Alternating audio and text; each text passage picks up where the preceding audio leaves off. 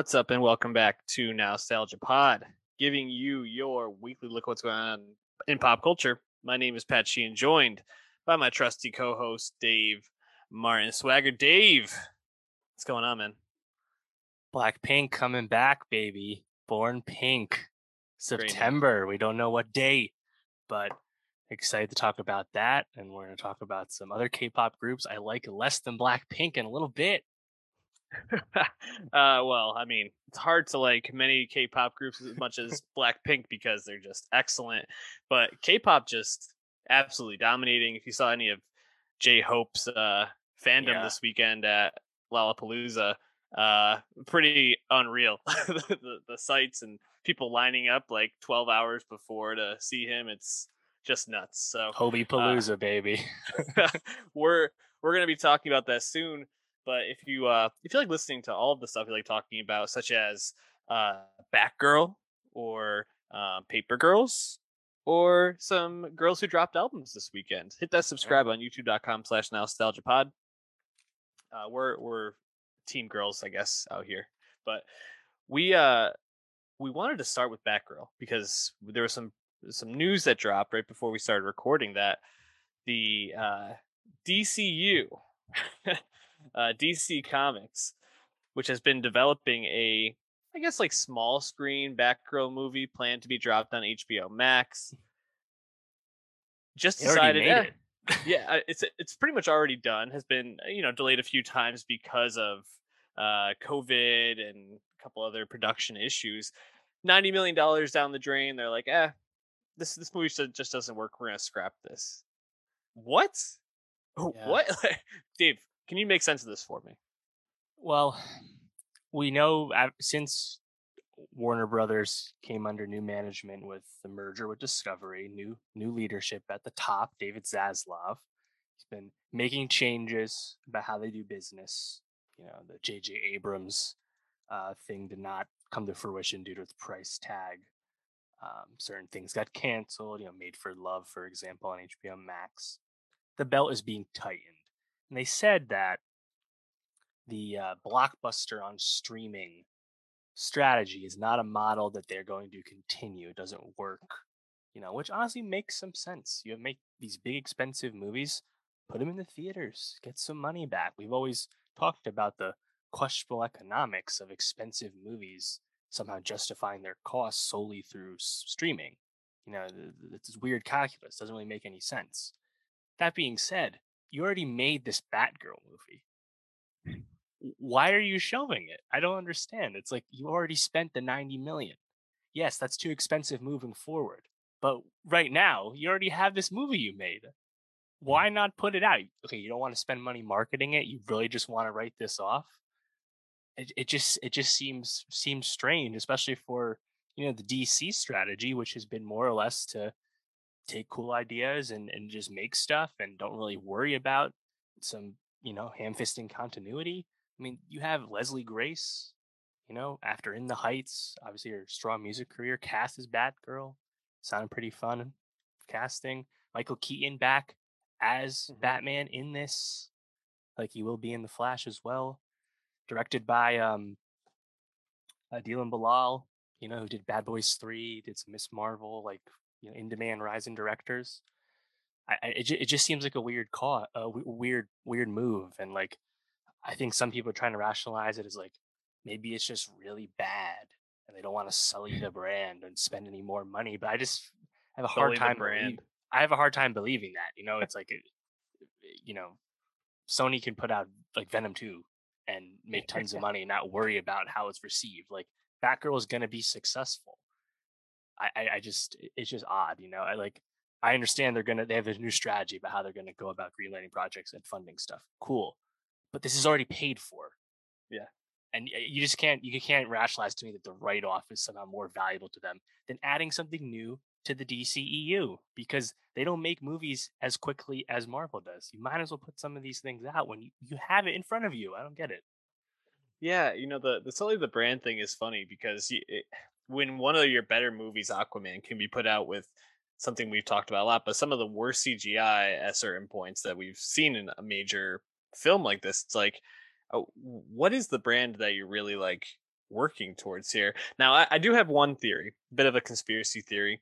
DC obviously known for having a rabid fan base, and the Snyder Cut is the best example of this. You know, people wanting to Hmm. see the movies and the way that they're made. Do you think this is like a sly play to get that fan base riled up again to get some momentum behind this thing? Oh my gosh, I don't know, man, because those fans have open distrust of Warner Brothers through several administrations, several turns of management for many reasons. Um, they never made a second Superman movie, for example. There's Hmm. lots of things that just never happened and piss people off for hardcore fans anyway. So, but this is just like a strictly business move that just doesn't make rational sense to me. I don't quite get it. Meanwhile, probably full steam ahead with The Flash coming out, despite the myriad issues with Ezra Miller's life and public persona and things of that nature. But that was a movie that was always going to come out in theaters, so we can fit it in the budget. It's just strange to me. I don't get it. Yeah, it doesn't make any sense to me either. I guess also like in the scheme of things, like how much more money is it going to cost to finish this at this point? You know, it's not totally shot. They have a few more things that they have to like wrap up supposedly, and they're saying that they just can't make it work. Right? That's what they keep saying. We just can't make the movie make sense. Is it going to cost another 20 million? Like you're 90 million down the drain. Is it really going to be that big of a difference between 110 million and 90 million at this point? Like that's dropping the bucket in a lot of senses for And these yeah, and then again, companies. just put it on HBO Max so you can self advertise it, and do Hmm. like I don't know a really really modest P&A. It's like Yeah, I don't know. I mean, you already have in a sense a bit of a fan base expectation that something would be there on streaming because that's where Snyder Cut, of course, hmm debuted. They don't want to do that moving forward. Fine, but like I don't know. I feel like it's not that crazy of a lift. Just seems like an odd move to me. seems like an odd move to me as well. It doesn't really make sense. I hope we see it eventually. I feel like we will, but I just don't know what it's gonna look like at that point. So, I hope they people they talk, man. Start talking.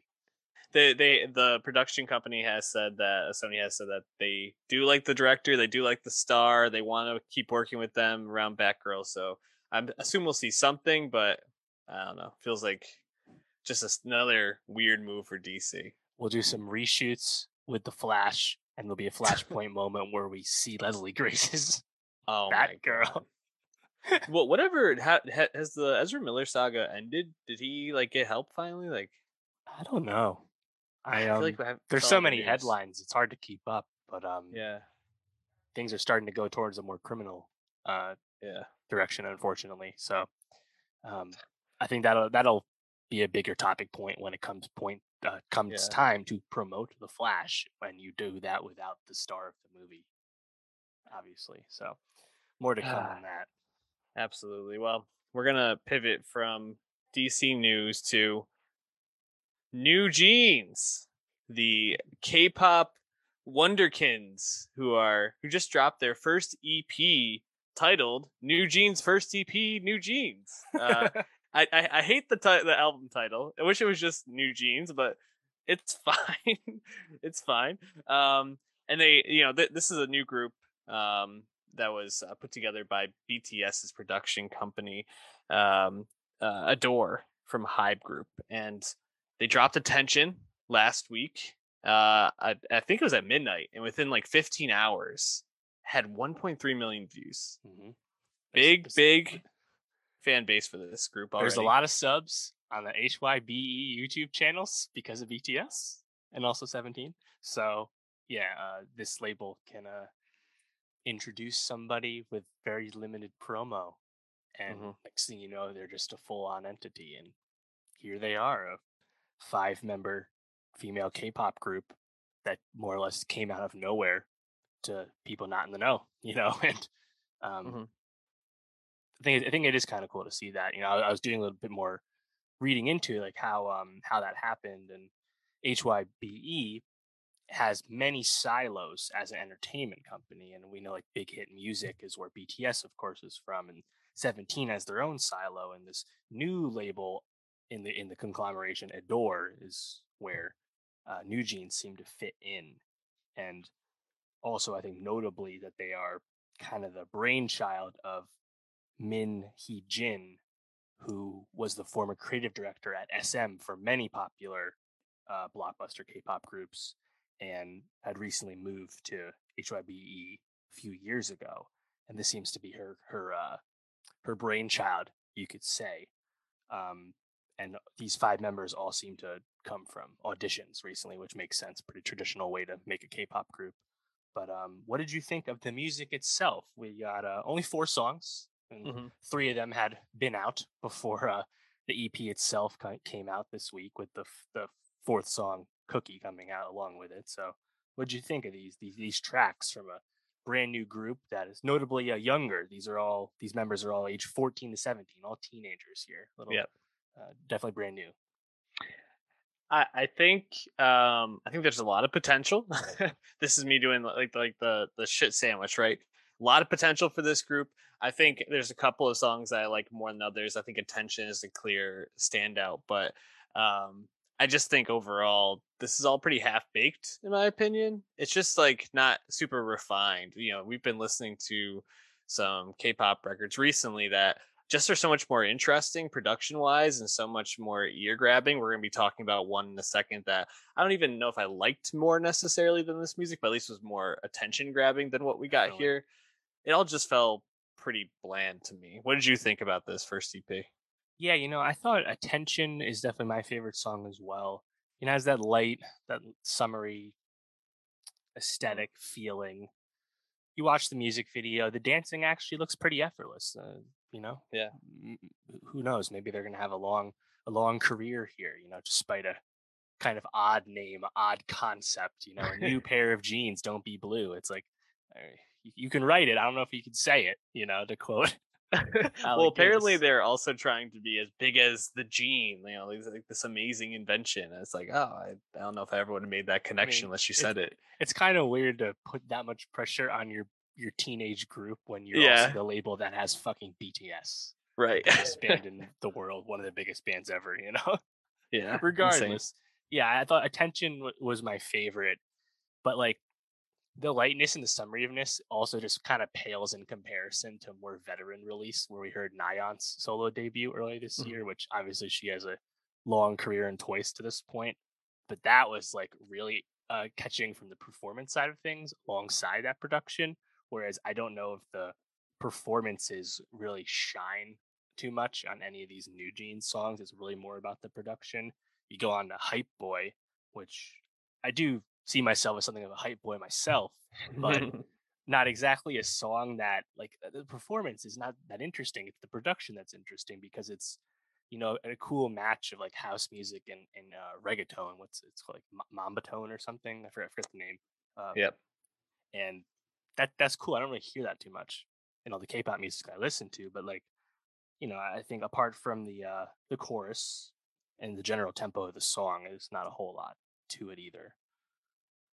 Yeah, Hype Boy didn't really catch my ear. I think the other song on here that really caught my ear was Hurt, mostly Mhm. because of just the way that they sang that song. That hook, I don't wanna be the one to get hurt. It's just like Mhm. so catchy. And like that's the sort of thing where I'm like, even though the production is pretty like easy listening, like really like lo-fi hip hop type of sound, Mhm. it does feel like there's potential for that sort of hook and that sort of like sticky songwriting to be something where we're gonna just hear better things from them. And again, like Mhm. you said, they're very young. So I think if we're taking a few of these songs out and we're like, there's potential here, this is just the first thing we're gonna be hearing much, much better down the road.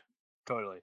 Yeah, and then Cookie, there's I can't really speak to the size of this, but there was some backlash to the lyrics of Cookie, which it's sung mainly in Korean, but if you read the meaning, uh, it seems a bit suggestive, a bit innuendo filled, which these are not songs that these women wrote themselves, and they all are minors still. Mhm. So bit questionable. You hope the K-pop industry doesn't swallow these women up at such a young age. We only can hope. But yeah, I'm curious to see how quickly they get pushed forward, and like when the next drop comes out, we've seen all kinds of things where art groups really slow play it, right? Blackpink very famously, but then other acts, EP after EP comes out, and then they just keep getting that momentum. So Mhm. it's hard to really know because they've only been an entity for like 2.5 weeks, Yeah. Yeah, it's hard to say, but I think there's a lot of potential here. I also think the singing just is really strong. Like they have Yeah, really great voices, so there's a lot here. It's just not yeah. refined yet. So better things to come for New Jeans, a group we'll be keeping track of as they go. But why don't we stay in the K-pop realm and talk about ATs Mm, dropping their newest? I guess this is an EP technically, right? yes. Uh, Their their ninth EP, Korean EP overall, first release of 2022. And ATEEZ is the first group we're talking about from KQ Entertainment, one of the smaller K-pop labels, not one of those big four. And they're really the marquee act for KQ Entertainment, one of their biggest group by far. But this is our first time talking about them, a 8-piece boy group that debuted back in 2018. Again, this is their ninth EP. There's a lot of material out there, and they've toured in the U.S. before. They had a world tour coming up later in the year. Experienced group, Yep. but not nearly as famous, of course, as the more noteworthy boy groups, obviously in K-pop. But yeah, what'd you think of ATEEZ? This was my first time really diving into them. I'd known the name for a little bit, but what did you think of this quick EP, which has a crazy name, by the way? What is the name of this EP? The World EP1 movement. Yeah, they have a lot of interesting names. Zero Fever Epilogue, Zero Fever Part Right. 2. Like so all Uh, these trilogies and like series of yeah, projects in succession, the way I understand it. But yeah, what do you think of this latest entry, which is like the start of a new creative era? yeah. Same as you. This is my first time really diving into their music. I was really struck by just how many similarities I heard or how much I heard them trying to be like some artists from the United States. Like Hmm. it felt very heavily influenced by a lot of the Weeknd's most recent stuff. It felt like, Ah, Dawn which FM, you say? yeah, Dawn FM, but just like that, even like some of that stuff he was doing before that, where it's like this like housey, trancy, like Mhm. sing songy, kind of leaning into rap at points. And I thought it worked to like varying effect. There were a few songs on here I really was like, this is interesting. I just also don't think the music that they're making on here with this really like overproduced EDM is really Yeah. like in my zone of like enjoyable music. So Mhm. I was like, I think there's some good stuff here, but it's just not really for me. And even if you look at some of these names like Cyberpunk or like Gorilla, it's like they're definitely going for like a certain type of like like persona or like feeling to Mhm. this. Yeah. But I just don't know if it really jived with me. What about you? Yeah, I'd say Cyberpunk definitely aptly named. Very Yeah. bass heavy, crazy drums on that one.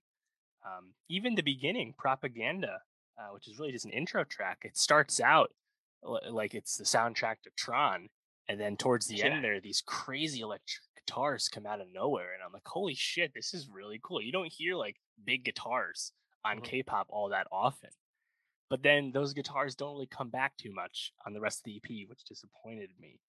Um, my favorite song by far was the lead single with the video, Gorilla, just because that's like a true bona fide K-pop rap song. They are Mhm. really going for it. The energy is high. The flow, I think, is pretty good on that, and the hook, I think, just has like really big energy. But there is a really bass heavy electronic production underneath all of that. Um, I think that's where it works the best. Some of the other songs, though, I don't like it quite as much. Yeah, I think Cyberpunk actually is one of the tracks that probably stood out to me most, just in terms of like pure enjoyability. Mhm. Um, it is definitely crazy, but I really like the way that they kind of like ride the flow on that, and like it like builds up so quickly, and then will like drop out, but just build up like right away again. It's like very propulsive. The song for sure. And I also liked the da da da da da Mhm. da do do very catchy around the chorus, even though obviously I didn't understand the words or what they Yeah. were singing about. Um, yeah, and then like kind of looking like just through here, like I feel like each song had like interesting aspects to it. Like where do I go is just so like trappy sounding, Mm. like Yeah. it sounds almost kind of like Skrillex produced in some sense, but like Uh-huh. I just don't know. Like I just didn't find myself wanting to like run this one back right away. It's definitely different though, which I appreciate cuz like while you said that what was it, the Ring was it that was the most like Gorilla. traditional Gorilla, Mm. sorry. Yeah. Gorilla was the most traditional K-pop sounding rap song. Um I just feel like we haven't listened to any other albums like this yet from K-pop. So I was like, "Ah, Yeah. this is I'm glad that they're trying stuff. That's really cool." Totally. Yeah, I think the last track, New World, I thought stood out to me as well because the guitars show up back once again there the very last song. And I'm Mhm. like, oh, this sounds really cool. And then, they're kind of like singing and rapping over that like heavy production. I think it really works there. And the chorus specifically, I think, is like really epic because it's like it's really being belted out as the Mm. guitars are like really going, and it's like, oh my god, this is like an amazing piece of the song, by far the best part of the song. So like, Very cinematic for sure that yes, song. exactly, exactly, very cyberpunk. So Yeah. I mean, shout out ATs. I think this is there's definitely intentionality with this, and like Mhm. it's not exactly my favorite thing, but there is a lot of effort and there is a lot of clear decision to try and make something outside of the mold, which I think is really appealing, and if the rapping is pretty good, like it is on Gorilla too, I do still have some time for it. So Yeah, definitely looking forward to absolutely. their next like full length album. I'm and I guess the next EPs or whatever with this too, this new era, we'll see if there's a progression to come with their next music. Yeah, I assume we're probably going to get two more EPs. So we might be talking about them pretty soon. Yeah. We're going to put one of their tracks, probably Gorilla, onto our Nostalgia Best of 2022 playlist. So check that out on Spotify. Give it a follow. But Dave, let's keep it moving to the I don't even know, the princess, the like the heir apparent to indie pop in uh I don't know, the music sphere.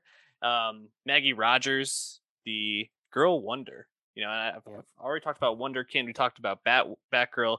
Maggie Rogers kind of been tapped since her time at NYU as like the like next coming of pop, since that like viral Pharrell video Yep. dropped where he's listening to Alaska. And I guess like folk pop too was kind of like where she was at with Heard It in a Past Life. It was very like toned down, stripped back, but still like produced songs. And I think we both really liked Heard It in a Past Life. Felt like there's a lot of potential there. Haven't really heard a proper album from Maggie in a while. She's dropped some songs here and there and some collections of old tracks she's recorded, but we get Surrender finally dropping Mhm. this past Friday. And boy, I love this record. I was just totally blown away by what we got here. It was like completely unexpected, this like turn, and I was really enthralled by it. How'd you feel about what we got on Surrender? Yeah, I liked it a lot as well. Like you said, Maggie Rogers been tapped for success at the very least several Mhm. years ago now. She was Grammy nominated for Best New Artist a few Grammys ago. I think she won, Heard, right? yeah, no, she didn't win. She didn't win. Heard It in a Past Life came out 3.5 years ago. It's a bit of a wait for someone who had all this hype, anticipation, and momentum. But I would like to commend her for really honing in on like a musical identity. Cut her hair short, pixie cut is in. And what did she do? She did not go to work with Jack Antonoff like all the other female ingenues of pop in the last 5 years. She did not do that. What an awesome choice. Did she go to another super producer? She did. She went to Kid Harpoon, who obviously was all over the Harry Styles album. Regardless, though, she didn't make an album that sounds like all the other albums. You know, Nope. no shots at those women, but I like that she did something different. Mhm. And not only did she do something different, but what she did was good. So Yeah. that's awesome. I wasn't expecting to think back on Alanis Morissette and Fiona Apple while listening Mhm. to the second Maggie Rogers album, but that's what I did. Yep. What a pleasant surprise. 100% agree. And I didn't really get Fiona Apple, but now that you say, I definitely see a lot of the influence. Alanis definitely came to mind for me, like pure Alanis Morissette influence, but also like Beck and Arcade Fire, and even like Dixie Chicks at points. And it's Mhm. like it, she brought in like real guitars for this. She brought in heavy drum production. She really like pushed her vocals from being this like pretty within like a certain zone like Mm, on her yes. in a past life to like pushing herself to the extremes at both ends. And I just loved all the chances she took, and she just sounds so much more confident on this record, right? She spent the pandemic with her family up in Maine, getting a master's in divinity from Harvard, and while working on Sure. her master's was writing this music. And I think some of the songs are a bit corny and has some strange lines to them, but I think other songs are just really well written and kind of show off her strong lyrical ability. Probably not a perfect record in my opinion, but just completely satisfied with everything here. And it just actually feels, and we talk about, at least I talk about this a lot, it just feels like Maggie kind of unlocked a piece of her artistry that she hadn't really shown before, and it feels like there's a lot more potential to get some really exciting stuff from her in the future. So, why don't we dig in more to what we really liked about the album? Any songs that jump off right off the bat for you? Yeah, there's a bunch. I'd say the lead single "Want Want" is a good one. Yeah. Just a really catchy chorus. The drums there quite Hmm. noticeable as well. I think there's a lot of really good choruses Yeah. on this. I thought "Anywhere with You," Hmm. um, the emotion really kind of comes out in that chorus. But I think that song actually the bridge is like the highlight for sure. "Shatter" has a huge chorus. Honey, though, might be my favorite chorus because there's like those really long notes from Maggie, like as she sings, that really brought me back to like Avril Lavigne, her early stuff, Yeah. and it's just cool to hear those touch points going through the album. But even I've Got a Friend, which is an acoustic track, that also has a pretty strong chorus. It really feels Yep. like the choruses to me stood out, and shout out Maggie for co-writing all these songs with Kate Harpoon as well as co-producing all of them. Very much in control of this album, and to have this many like I think really sticky choruses that don't all sound the same, I think is Hmm. quite commendable. Yeah, Honey is. I'm really glad you pointed that one out. Like the Avril Lavigne, like Alanis of it all, it really comes through in that song. Not only those like really long notes that she holds around the chorus, but the way that she sings them, she's almost like screeching kind of in them, and she has this like almost like new order, drum production on that, where it's just kind of like swirling underneath everything.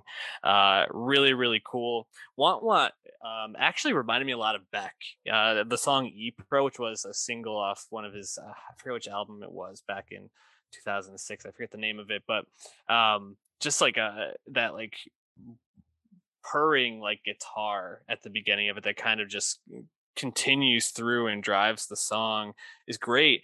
And so often I found myself just being like, Maggie's gonna definitely end this song in just kind of like some like nice way. And she just usually like goes to like a little bridge and then builds right back up to this really like driving ending to a lot of these songs, which I really loved. Um, yeah, you hit on most of my favorites there, but I really don't know if there's like a track I like dislike on here. I Mhm. guess maybe songs like "Begging for Rain" are like some of my least favorites, just because they're a little bit more toned back. Um, a little bit more of her like her in a past life type Maggie, but man, I don't know. There's a lot of great stuff. Symphony might be some of her best songwriting on this whole thing, and it's not even a track I find myself going back to a lot. Just really strong. Shout out to Florence Welch singing backup vocals for her on Mm, Shatter. I mean, it's a great look right there, overqualified for sure. for sure. Um, yeah, what'd you think of Be Cool? uh, Be Cool. I don't really remember much about Be Cool. What stood It's out to you about that one? sorry, yeah, I didn't mean to put you on the spot there, but it's definitely stood out to me just because it's so like it's still drum driven, but it's pretty much just the drums and Maggie's voice and some synths. and she sings it like so beautifully. That like chorus, so be cool. And I just really like loved her vocal performance on that one. And I was trying to like put my finger on what influence I could hear in that one, and it feels like it's like right at top of mind, but I just can't unlock it. So I was kind of hoping you might have had a comparison, but we'll come back to it if we can think of it. Anything else on this though? Yeah, I think you mentioned the drums on this thing. Shatter. The snares sound really good on that one. Up Hmm. tempo song in general. One of the more up tempo songs she has here. Um, yeah, I think overall the production, the instrumentation probably grabs me more, and her performance itself probably grabs me more than the lyrics themselves. And that was also the case with her in the past life, an album that I didn't think had much fat or filler on it at all. It's just really cool to see her basically do the same kind of thing, just with a completely different sound, and Yeah. I mean, she seems so confident on this. I'd have to imagine this is the kind of lane she feels most inspired to, Then again, Hmm. the kind of raw emotion that a lot of these songs have also directly feel like they came out of a COVID creation. So maybe this is just a moment in time for Maggie, TBD, only 28. So we'll hopefully the next album is in 3.5 years from now, a little sooner, we Yeah. hope. But either way, definitely making good on all the hype that she had in 2016. Yeah, absolutely. I think maybe just the last thing I wanted to highlight before we wrap up is That's Where I Am, because that really feels like a great bridge. If you really liked old Maggie like the stuff on Her in a Past Life, old Maggie Rogers, Her in a Past Life 3 years ago, and current Maggie album on Surrender, that's like the bridge to me, because there's so much of that production where it's like clicks and just kind of like pulling sounds in, pulling them back out really quickly, but it really uses some of that new production, that heavier drum, that heavier guitar, and allows her to just like use everything that she does well to uh, really make a great song. So definitely recommend this. We're putting a song or two on our nostalgia best of 2022. But Dave, most artists that were going to drop albums this weekend, other than Maggie Rogers, cleared out for the Queen. And Beyonce, whenever she drops an album, the world stops, but usually she doesn't tell us about it. Usually she just drops it. It lets us make sense of it. Uh, she made it known that Renaissance was coming. We got at least one single. I think we might have gotten two, but at least we got one. Yeah. Her seventh solo album, Act One of a trilogy. Is this the album of the year? Renaissance is fucking amazing, dude. Yeah, dude. Beyonce smashed it, dude. Yeah. Did not expect it to be so layered, have so many reference points, so referential and reverent to its influences and the way it is. But it very well could be the career highlight of Beyonce as well, which is quite the statement, quite the accomplishment for an artist who made Lemonade, Yeah. which is just like amazing personal uh, tome statement. Renaissance it's not as overtly political as some of her recent stuff. Hmm. Think of like Black is King and her performances at like Coachella and things like that. She's seems to have, I think, kind of dialed back into a more specific cultural point here. It's not that it's not political. It's just it's more subtextual now. Hmm. And yeah, I mean, I was just kind of really blown away with just how many of these songs I think are just really awesome to revisit, but still fit into this amazing like painting that she's delivered. And yeah, it's also wild that this is her first traditional album rollout since Four came out in 2011. Break My Soul, a traditional single, came out over a month ago. So good. She joined TikTok. Uh, it's just it's cool that Beyonce switched up how she's doing things. But then when you actually go to the music and like, oh wait, no, she's still fucking running shit, dude. Like Yeah. it's a really impressive album.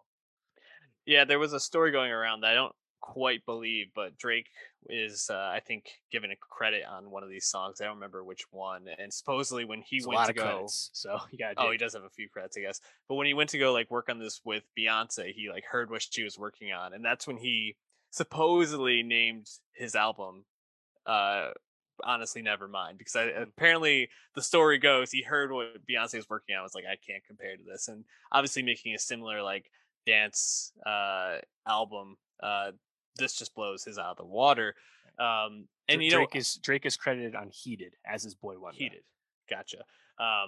So it's I think whether that story is true or not, I'd like to believe it is. I don't really think it is though. It is just a testament to just how amazing of a job Beyonce did here, just taking a sound that she never has really even dabbled in all that much. Obviously, she's made some like tracks that have dancier sound to it, dancier elements, but this is a pure dance homage to so many different elements and styles of dance music. You know, you got disco, you have like classic EDM and pop, you have more like grimy sounding dance near like the end of the album, more rap infused. It's really impressive, and she kills it. I saw another person talking about how like she's only got a few features on this. She has a ton of samples, a bunch of like high level producers working with her on this, but it almost feels like there's like multiple Beyonces on this album, because she's just constantly changing her voice, changing the way that she's singing or delivering, or even going about like uh, rapping at points. And it's just really, really impressive to see her kind of mold this all together and create an album that, even when you have listened to a song numerous times, it feels like it always takes you in a new direction. And it's just always like, how the hell did she conceptualize this? It's just really, really impressive. Blown away, to say the least. Yeah, and I mean, a lot's been said before Drake, but especially since Drake released Honestly Nevermind, where the desire for people to listen to dance music at this time, feeling of returning to the club and having a collective experience hasn't happened in a long time. Feels like a natural product of the pandemic, and like this the expression in this way. But I think Beyonce takes it even a step further beyond just our current time, because this album is so indebted to just the really grand and long tradition of queer uh, culture and community that has been fostered in dance halls for decades.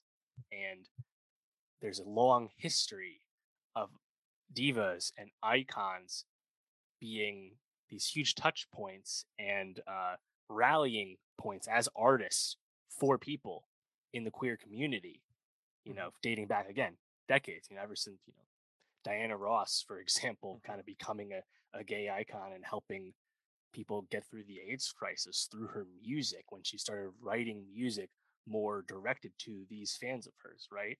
Beyonce is taking all of that in and paying direct homage, and paying people that she's sampling or working with that are from these communities as well, not famous artists at that. And I think kind of bringing it all together, it's really cool to see an artist of Beyonce's stature, Beyonce's fame, Beyonce's wealth still have so much tact and reverence for this specific community that is a part of her success and career, but she actually put in the work to like show that love and be really, I think, genuine in her appreciation for this very varied music. Like you said, we're talking about many genres right now, but I think that's really where like the subtext of this music comes from, where again, it's not as in your face as like Formation when she performs at the Super Bowl, but it's not that it has any less meaning. It's just a different way to understand and hear that message. Yeah, she might be one of the most thoughtful artists in terms of conceptualizing the story that she wants to tell with her art. Some of her recent work, you think about Lemonade, like you talked about, perhaps one of the most thoughtful albums talking about a very public issue with her husband that very easily could have been made into a just a pure breakup album, or like a I hate my husband type album. but really like beautiful messages about love, black love, for like what it means to forgive, what it means to move forward with someone after they've hurt you.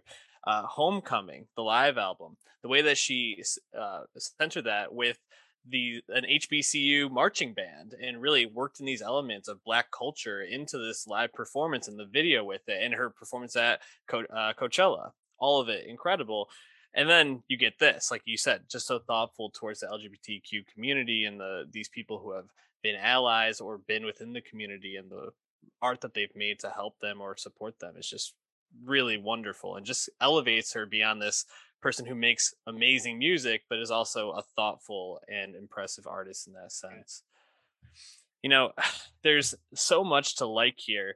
You mentioned the single "Break My Soul." I think that's a clear one of my favorites. It's also a bit cheating when you sample, "Show Me Love" and Yes.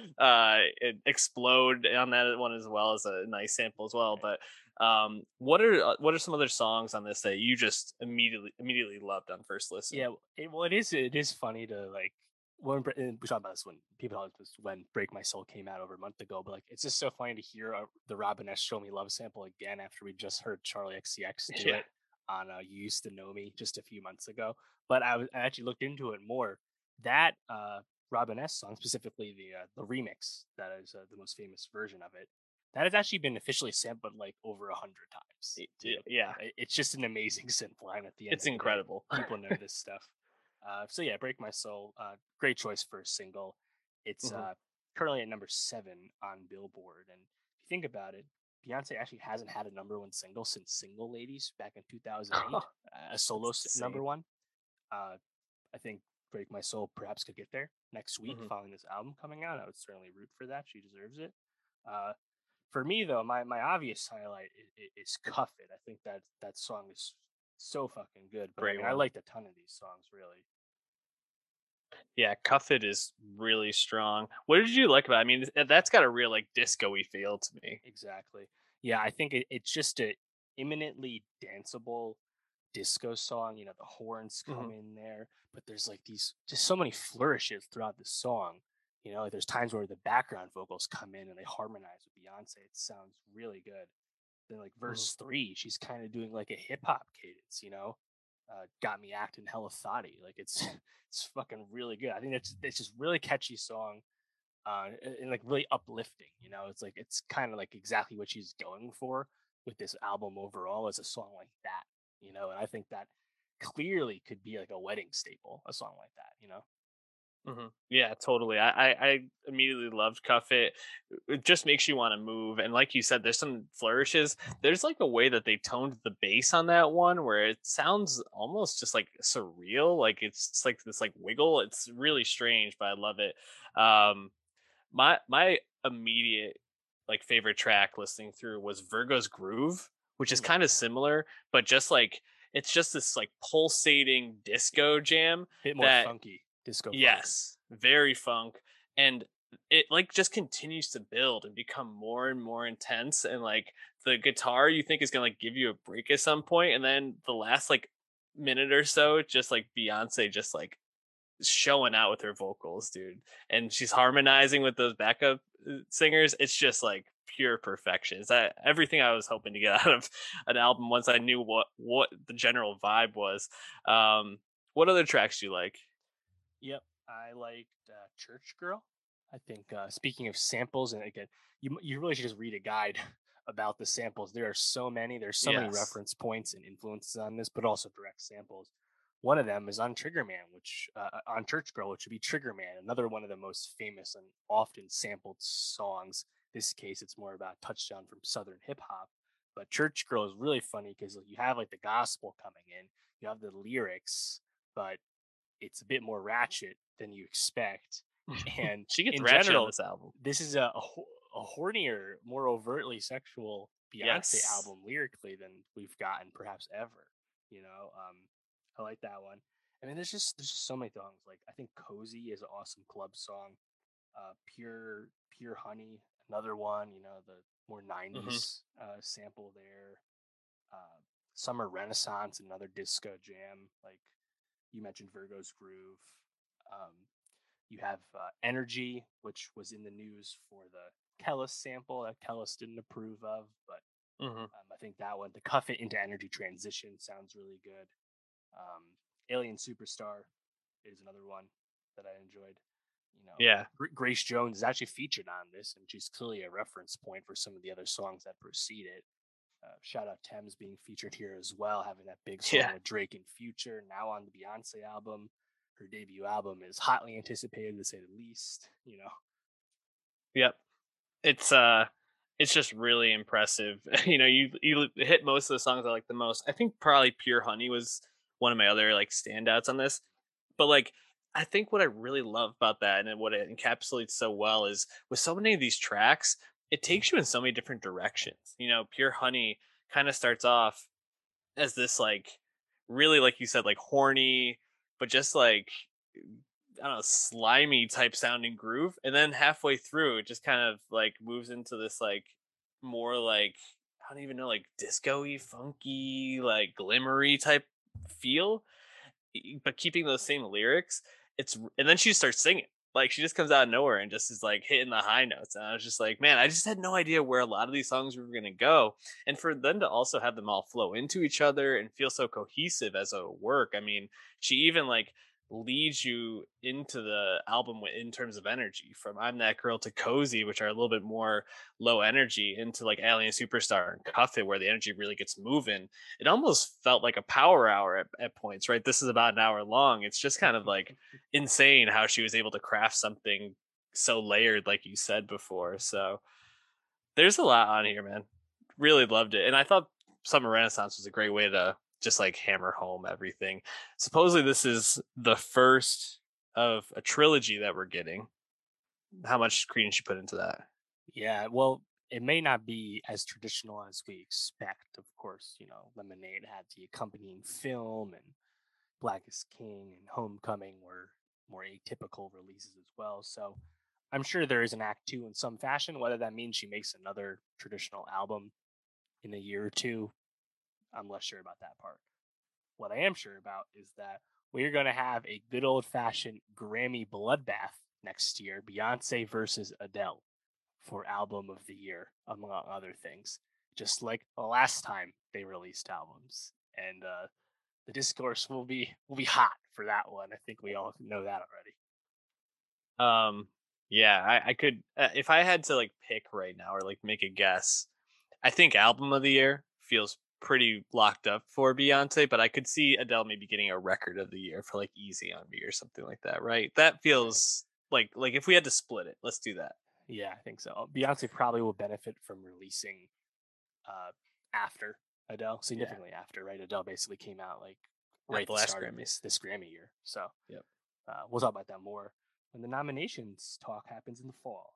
But yeah, I mean, this is the first Beyonce solo album since 2016, which means the only two people left on 2016 watch would be Rihanna and Frank Ocean, which just been so long for both of them. And there had been rumors of, who can really say how accurate, but there had been rumors that the next Frank Ocean album would be dancey as well. Frank, of course, has been an admirer and participating in club culture for a while now. If Frank gave us a club record of some kind, not even necessarily this year, but just that's what he did, I please, man, just please do it. We know he has it in him with Pyramids, so would love to hear it. Don't hold your breath though on either one of those albums. Uh, I know. I, Rihanna, actually, I was listening on Spotify, and after the album wrapped up for Beyonce, Rihanna came on, and I was just like, man, we need some more Rihanna music in our I lives. know. So love to hear from her. I would also love her husband to drop some music too, or Yeah. her baby dad, whatever. Would love Rocky to drop, but we'll settle for just Rihanna for now. um. Anyways, follow our Nostalgia Best of 2022 to keep up to date with all the music that we like. We're gonna switch gears to TV, where we're talking Paper Girls on Amazon Prime. Uh, Dave, how many episodes you get to with this? Just the I first only couple? saw the first episode of Paper Girls. Mm-hmm. Season one is out on Prime Video in full right now. The long-awaited Brian K. Vaughan comic adaptation, and we talked about Brian K. Vaughan before because his other comic series was adapted last year on FX, The Last Man on Earth. So, our first time visiting him. He's a very accomplished, prolific comic writer. But Paper Girls finally came out after some COVID hiccups with production. And you've seen more than the first episode, correct? Yeah, I've seen half the series to this point. Right. And I gotta say, after the first episode, I wasn't totally drawn into Paper Girls, but I wanted to stick with it because I thought there was a lot of potential. And I think for me, you get Ellie Wong right at the beginning of the first episode, and I'm like, huh, I like Ellie Wong. What's going on here? And then pretty quickly we're with the kids, and it feels like we're back into like a Stranger Thing esque type world. Uh, there's so much mystery and unexplained around the first couple of episodes that it's kind of hard to stick with for me. And I also didn't really love being with the kids. But once the kids start teaming up with some of the adults and exploring what it means to be going through this time travel world, I thought the show started to take off a bit more. So it definitely is a show that picked up for me. There were certainly some points in the last episodes that I saw that I still was like scratching my head and wasn't totally caught by. But I think if you stick with it, you get a little bit more payoff. What do you think after the first episode, though? Yeah, well, I think it did a pretty good job at establishing our core characters here, our Paper Girls, um, and I think it does enough to differentiate itself from the kind of obvious rote comparison that it's like, oh, this is like Stranger Things, female Stranger Things, taking Right. place in 1988. We literally see them all on bikes, Hmm. period setting. But it's not as like overtly referential to retro stuff like Stranger Things, and it's not as like genre heavy, or at least it's just more like strictly sci-fi. There's like not a horror occult element, like the Hmm. Stranger Things villains aspect. So it's still genre, but I think our four Paper Girls are established at least in an archetypal way early on. And it's like, okay, I see what we're doing here, but did you feel like the momentum continued right into episode 2? Because it felt like the kind of like strong setup pilot you established with the show is this time travel Hmm. uh, element. How they're going to get back to their time, interfacing with their future selves, this future timeline. Yeah. Do you feel like the momentum continued after that setup, or did it kind of grind and get into, oh, we got 8 episodes to fill? you know, uh, I found the least enjoyable part of the show to be the stuff around the mystery and the time travel and like who are these people and uh as they start to like discuss like what the actual plot is, how there's these I forgot what they were, like the STF who are like in the future, but then there's the other more rich people who are trying to stop the STF who are further in the future. Mm-hmm. It's Time cops. yeah, the it's all very convoluted, and I just found that to be so not enjoyable. Stuff I liked was seeing Ali Wong as Aaron interacting with 13-year-old 12-year-old Aaron. I thought that stuff's really interesting, kind of seeing these children dealing with themselves or their family members in the future. I thought was really interesting and really fun, especially when Mac goes to find her brother. That episode, which I think is episode 3, I just found to be really enjoyable, and I thought Sophia Rosinski was giving a really strong performance in that one. But man, there's a CGI moment in I think it's the end of episode 4 into episode 5 that I just was like really put off by. I didn't think it was very good at all, and just also like I don't want to spoil things for people too much, but like it just felt kind of cheesy in a sense. Like I don't. It probably is true to the comic, but just the way it was executed didn't feel that great. Um, I do think Sakai Ebeni, who is adult Tiffany, but I believe is also like the villain in this, is really. I think she's really convincing as a villain, and I think a very hateable face. But man, I think if I didn't want to bring the content to the people, I might not have stuck with this show. So I think give it a few episodes, see where you're at after episode 3, and then see if you can look past some of the less fine points of it. Would be my recommendation. Yep, I hear you. I feel like you kind of wanna do some genre stuff to Hmm. watch this right now. I wasn't really necessarily in the mood, you know. I think Steppenwall pointed this out, where it's like kind of unfortunate that Paper Girls comes out post Stranger Things, even though the comic itself actually predates Stranger Yeah. Things. But it's just, you know, and the last Why the Last Man's the same kind of thing, where it predated The Walking Dead, but The Walking Dead beat it to the screen, and the comparison points, the wires get crossed there in terms of how people perceive things. So not necessarily fair to Paper Girls, but that's just kind of how it goes sometimes, I guess. Yep, just how the cookie crumbles. But Paper Girls, maybe a show we'll get back to if it feels worthwhile. I'm not sure, but we are going to be returning to Industry Oh season 2 dropping, and man, it's weird. We talked about Industry, I guess, just last year, right? yeah, Or end of maybe 2 years 2020. ago. Yeah. Yeah, this is one of those COVID shows where it's like, where was I, and how do I Mhm. know delineate time during this period? But uh, it feels like Industry is far away, and also like just came off the air at the same time. So to have it back, I was like, oh, this is great. I miss being with these characters. Um, and I thought episode 1 of season 2, the premiere, was just really great and set the stage for everything, and really is pulling all these characters in different directions. And I'm right back in. What about you? Oh, totally. I was a huge fan of Industry season one, which really came out of nowhere as this gem from HBO and BBC. And what I think is most appealing about Industry, which continues from season one, is that it's really like atmospheric and absorbing show to be with. And I think the big part of that is just because, you know, Mickey Down and Conrad K, the creators, are coming from this finance world, and it's a show that, through its storytelling, is quite uncompromising. You know, it doesn't take time to expositorily explain the jargon of the Hmm. finance and investment banking world. It's quite fast paced. It's quite high minded in that regard.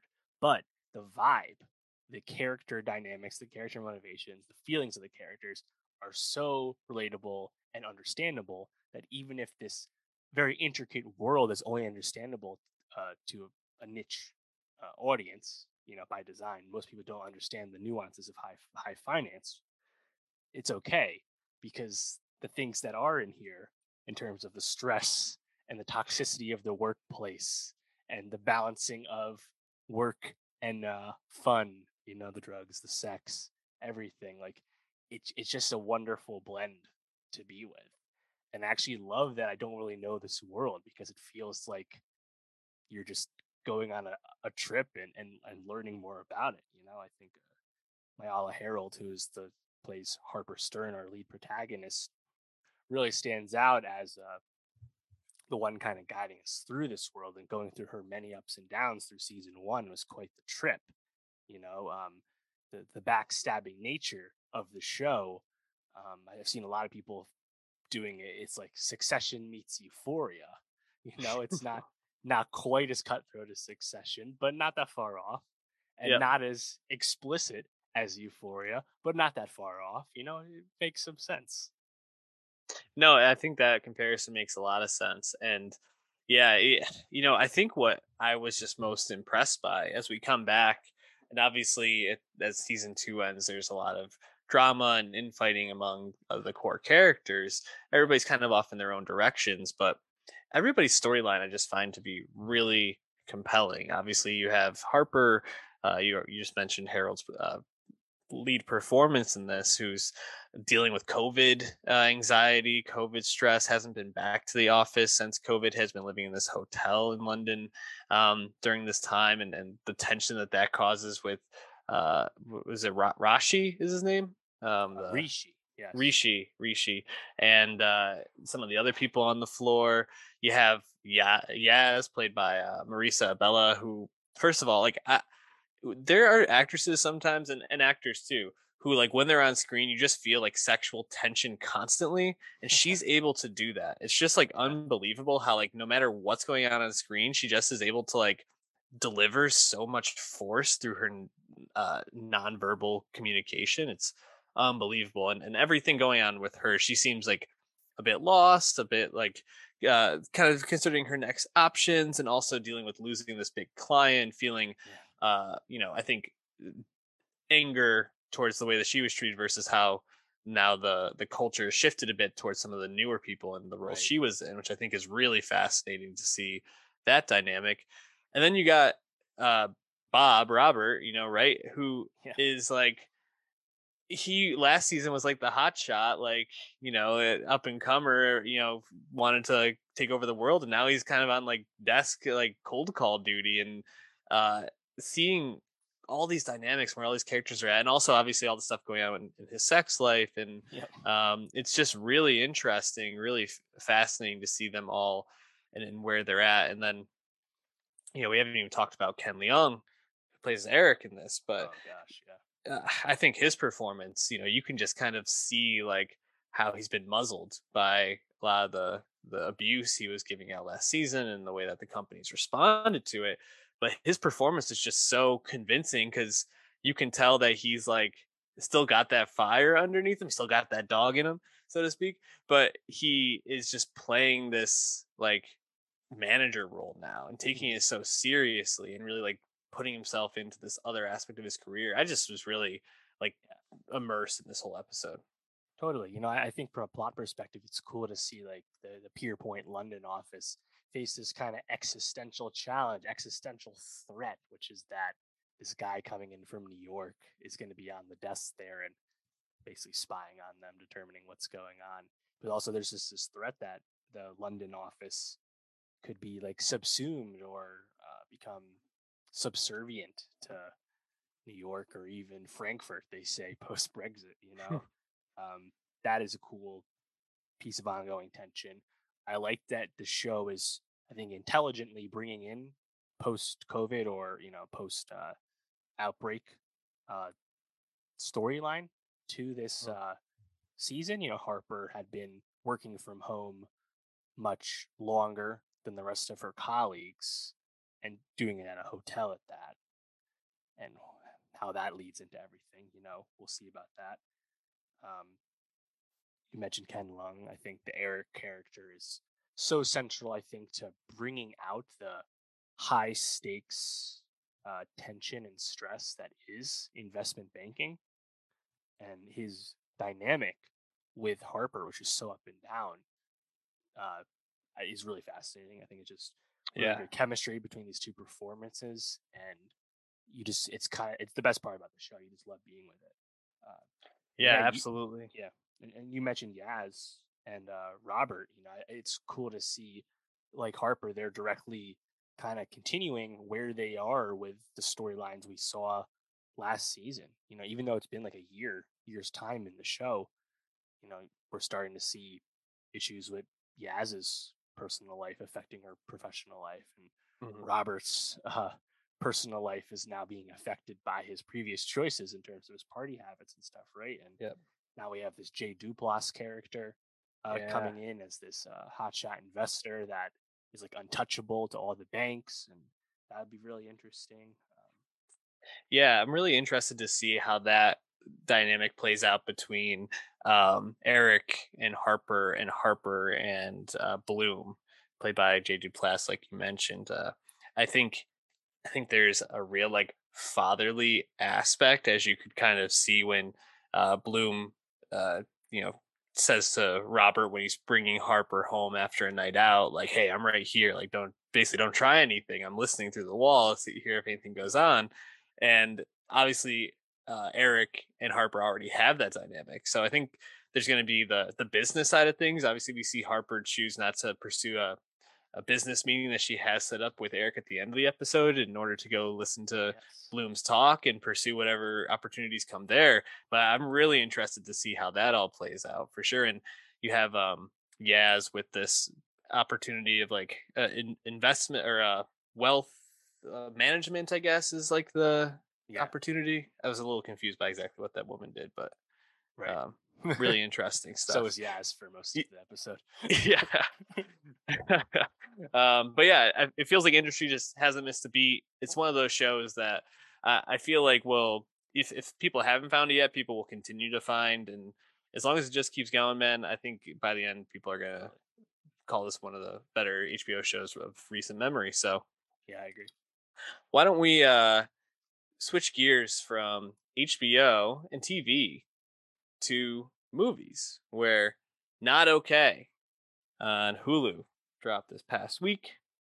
Uh, Dave, was this movie better than okay to you? That's a good question. I really wanted to talk about Not Okay just because it's been a light movie summer, bro. There hasn't been a lot of movies worth discussing.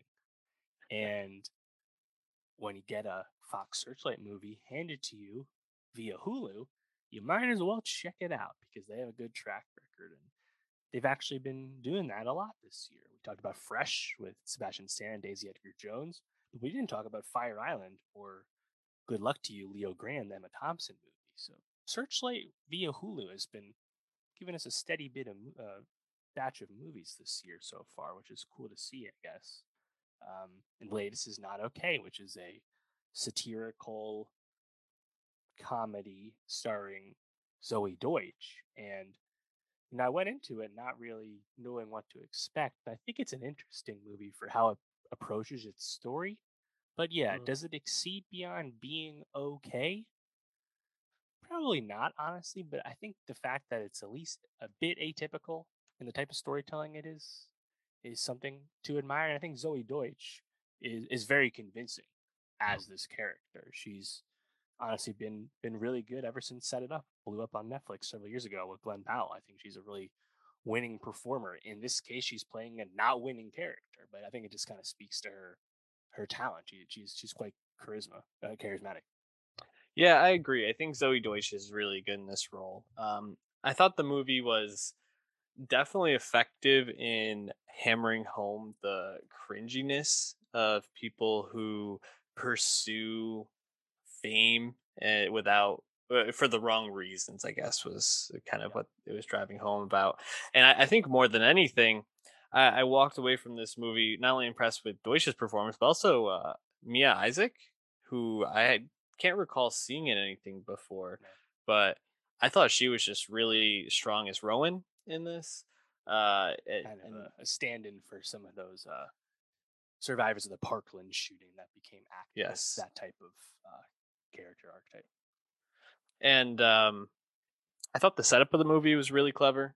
And you just kind of see her continue to like lean into the lie, and you're just like, oh god, like why are you doing this? Oh no, like you just know it's going to turn bad at some point. And I mean, there's certain things that I definitely could have done without. The whole like Colin Dylan O'Brien like stuff was like a little like it was funny. Like I thought he was really funny in this like douchebag Yeah. role, basically. But also just kind of left me wondering like what was this trying to say. Mm, And the yeah. movie definitely ends at a point where it's trying to say something. I just don't know if it totally lands the plane on it. Right. Um, but overall, I thought this movie was okay. Yeah. This kind of reminded me of Mainstream, that Gia Coppola movie with Andrew Garfield we talked about in Mm, 2020, where it's a movie trying to like say something about young like Gen Z culture specifically yeah. and not totally nailing it. I think this has a more accurate read on like just how those things work, you know. And I think probably the best aspect about Not Okay is that the way it ends, it doesn't redeem uh Danny Sanders, Zoe Deutsch's character. It Yes. doesn't redeem Danny and like let her off the hook really in any way at all, which Mhm. is kind of the big flaw of Dear Evan Hansen, Right. as people would say. You know, it's like Danny is a scammer. She literally admits it at the end that she didn't really learn anything from this. And Mhm. in this, on the other hand, it is a bit difficult to be with this character that you don't like immediately, and you see how oblivious or tone deaf she is about various things, right? Across just having whether it's opinions or privilege or whatever it is, right? You pick up on that all immediately, and then this character actually has no growth at all for the most part. Yeah. and you're kind of stuck sitting with that and thinking about like what that is and what you're supposed to feel about that.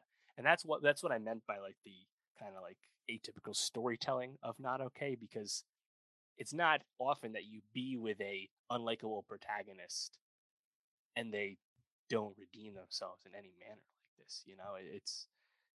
It is supposed to be satirical and make you think about that. But do you think it like goes far enough with that? Because when we see the influencer party, when we see everything with Dylan O'Brien, like I don't know, like I feel like you kind of get the take, you get the lampooning like immediately, right? And then after that, like I don't know, I guess you're just kind of on for the ride. Maybe you don't have to think about it too deeply. Yeah, I watched it with a group of people, and at the end, everybody was just kind of like, "That's it." And I think that's kind of how I felt. Like it could have gone a little bit further, and that's why I don't know if it totally landed the plane. I really thought the spoken word piece at the end was really strong, but the movie almost ends like so abruptly that it's like, it asks the audience to do a little bit more work. Um, and I don't know. I think I definitely got the message, and really liked that it wasn't just like her like walking away crying, and like we don't see her like learn anything. We're just like, oh, she's just always going to be like this. But I also just don't know if it felt fully like baked in terms of how it was trying to get the message across. I do also feel like this like I guess it's supposed to be like a what, like Uproxx, like BuzzFeed environment. Yes, Vice Like perhaps. Distractify is the name. yeah, it's this Sorry, no, not Stratify. That's a real thing. D- de- Depravity. depravity, Yeah. yeah. Distractify actually almost would have been better, I think. Um, it's this like similarly, like kind of like half baked. Like you have like these people there who at the beginning are like, "We're going to an LGBTQ night and you can't come." Like obviously just not liking her, but like they're like kind of setting these characters up around there, but none of them ever really get to do much except for Colin, who's like the douchebag on screen talent. And Yep. and I guess not. I don't know if her name is Nadia. Nadia Alexander is the actress who approaches her and is like gonna out her lie. Like, but none of them are fully formed beyond Yeah. that. And I don't know. I also thought the portrayal of a Vice BuzzFeed S workplace was a bit 2015, Yeah. whereas like it was almost like combining like tech company office with Mm, online journalism, which is actually just not that accurate anymore mm. if you understand the unfortunate economics of journalism these days. Like this actually doesn't feel like a real Right. a real work environment at all actually. Yeah. um Nonetheless, I think still at least makes you think a little bit. You get a Rico Nasty drop over some kickball. You get Avril Lavigne sing along. Like I said, Zoe Deutsch, very likable. Dylan Hmm. O'Brien has many stands. Those people were happy. Even got my guy Karen Sony in a very thankless role as Danny's fellow photo editor at the office. He's like only a few lines, but yeah, it's just all right, I guess. And I wonder what the Searchlight strategy is since becoming owned by Disney and the Fox deal. This year they've released some stuff on Hulu, and obviously, I guess this is the stuff they acquire but don't expect to be awards contenders, so they put it out earlier in the year via Hulu. Just a new strategy, I guess. But hey, I mean, like I said, there hasn't been a whole lot of movies of note past few months, so we gotta talk about them Nope. when we get them. Yep. Exactly.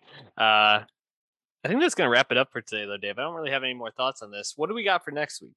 So next week we actually do have some movies of note, thankfully. Hey. In theaters, we have Bullet Train, the Brad Pitt action movie from David Leitch, Mm. which I'm very excited about. And then we have a bunch of other stuff coming out on streaming all at the same time. So most notably would be on Hulu, Prey, the Predator prequel from Dan Trachtenberg, which is getting really well received. We also have Apple's first foray into animation with Skydance Animation via Luck, which happens to be the comeback of John Lasseter since he left Pixar. A lot going on there. And then on Amazon Prime Video, we have 13 Lives, the Ron Howard movie about the, I believe it was Thailand, the cave rescue over in Asia a few years ago, and the race against time. A lot of big name actors in that one. Very exciting. And also a trio of notable music drops. Calvin Harris, his first album in a while, Funkwave Bounces Volume 2. Yeah. K-pop, Girls' Generation, their comeback after several years hiatus. And then on the Afrobeat side of things, Fireboy DML, who is not as big as Burna Boy, but still a really huge artist out of Nigeria, who I like quite a bit. So I think a lot of interesting stuff coming out this year before August goes more or less very quiet. Yeah. I'm glad we have some stuff to talk about. We're a few weeks away from some major TV, which will buoy us for a bit, but it's always nice to have a couple movies pop up. So hit the subscribe on youtube.com/nostalgiapod. Go to our Twitter at nostalgiapod. Follow the link tree there to find the podcast in any format you want. And again, go to Spotify and search Nostalgia Best of 2022 and follow our playlist there. Catch you next week.